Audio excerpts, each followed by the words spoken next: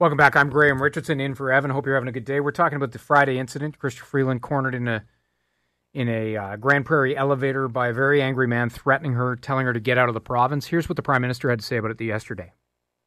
And this kind of cowardly behavior threatens and undermines our democracy and our values of openness and respect upon which Canada was built. As leaders, we need to call this out and take a united stance against it. Many people online pointing out that when he talks about respect for others who people disagree with, he doesn't have standing because they call him the divider-in-chief. Brian Lilley's column in the Sun papers today addresses that directly. Lots of people feel Trudeau is partly to blame for this kind of tone that's out there, particularly in places where Liberals are not popular. Here again is the mayor of Calgary, who read out her tweets. Here's her reaction to what happened to Chrystia Freeland. You don't treat people like that. You just don't treat anybody like that. You can have an opinion. Do not corner and tower over someone and threaten them in that manner. I don't know how many more ways to say that. I don't know how many more times we need to say that. Lisa Raitt has been in the thick of it as a cabinet minister in the Harper government, also outspoken about women in politics and how things have, I would say, intensified over the last few years. I don't know if Ms. Raitt would agree with me, but she joins me now. Thanks for coming on. Hey, Graham. Thanks. No problem. What did you make of this? And I know you've seen a lot of the reaction here, and the narrative that this is just about, I don't know. Like I don't know how anybody can look at that and say that that's part of politics, or is it part of politics now? What's your take?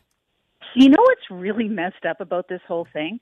This isn't videotape of a sympathetic bystander to the Liberal Party of Canada or Chrystia Freeland. It's not a member of her staff who took the video and posted it. It's the perpetrator who did it. And full of pride. Look what I did. And I think that's the part that really catches my attention. It is the assumption that the behavior that he utilized deliberately to stalk and intimidate her is so acceptable, it's going to be valued and praised within social media. That is the part I can't get my head around. That's the part that we should be talking about.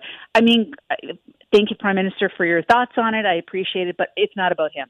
This isn't about him. So, let's not talk about him.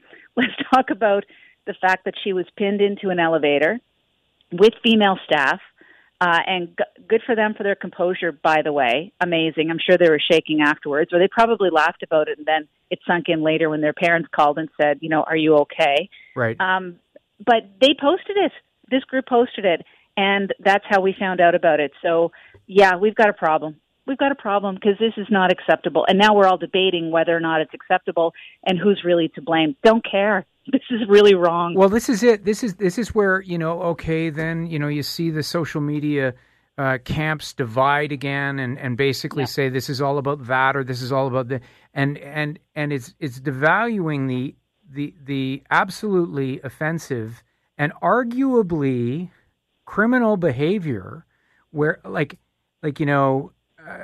not a cop, but when you're that size and you're backing people in and you're saying those kinds of things, I won't go there, but I mean, that is not by any stretch a normal thing in our political discourse. It has become normal in other parts of the world, I think, as people get more and more divided. Or is it? Do you think that we're seeing more of this? Why are we seeing more of this from your perspective? So confrontation happens in all over the years, right? So I've been confronted in my political life. Lots of other people have been confronted in their political life. Sometimes it gets a little bit scary, but not to the point where people are searching you out, videotaping it with the intention of putting it up in order to, I don't know, be given attaboys and maybe getting more people to do exactly the same kind of thing. That's the big difference. That's how we have progressed. And for me, the danger is copycat.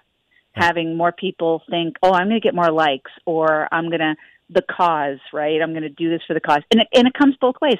Years ago, if you recall, Gail Shea got pied when she was making, Gail Shea was a cabinet minister with me from Prince Edward Island. Again, diminutive woman, like 4'11", if she's lucky. And she got pied at an event where she was making an announcement. And she kind of shrugged it off. But then you think, okay, that's pretty bad too. That's a physical assault. That's a physical you assault. get close enough, and it was a pie, but people kind of laughed it off, and it's just, it has happened in the past. It's happening now, but the intent around it is a little bit more scary for me now. It's the getting in your face and filming your reactions so that you can put it on TikTok. That's what worries me. Amplification of social media. Bingo. Do you accept the notion that has been out there, well, since Friday and for many, many months now, that it is more dangerous and different for high-profile women politicians? I think politicians in general, I think women in general, not just politicians, but any woman with a strong opinion that communicates it in an open kind of way. Fair game. I think about the female racialized journalists who are being attacked, since beginning of August. Mm-hmm. So yeah, I think that it's becoming more and more let me put it this way. I think it's always happened, Graham, but now they want to get out the fact that they're doing it, they being the perpetrators. Like, they're proud of it. Society has to rise up and say, whoa, hang on a second. This isn't cool, guys. And don't put this stuff up and don't do this. There has to be ramifications. And what about the reaction to it? Look, it's too simple to say, and I get fatigued with, Poilievre didn't condemn it quickly enough, and it was mostly Liberals condemning it. I don't accept that. I think a lot of people condemned it.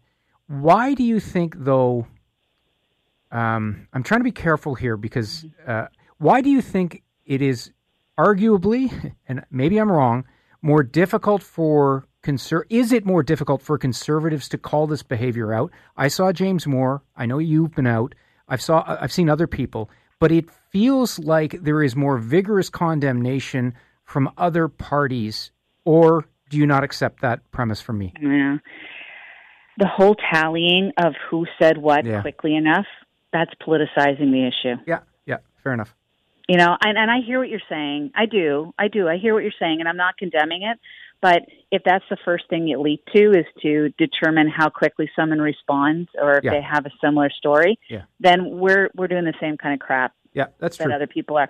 And what it does is it feeds into, if you attack another person because they're not doing what you expect them to do in this behavior, then you're just giving fire to the quote-unquote bad guys who are perpetrating the violence and egging them on. And that's the issue. This has become a politicized matter, and it's unfortunate. So Pierre comes out and he talks about the fact that his wife is receiving threats and needs security. Peter MacKay had the same thing happen to his family when he ran for leader. And that's conservative. Yes. That's conservative on conservative crime kind of thing. It's well, and I guess my point being, my question about it is, and I hear you on that and I accept what you're saying.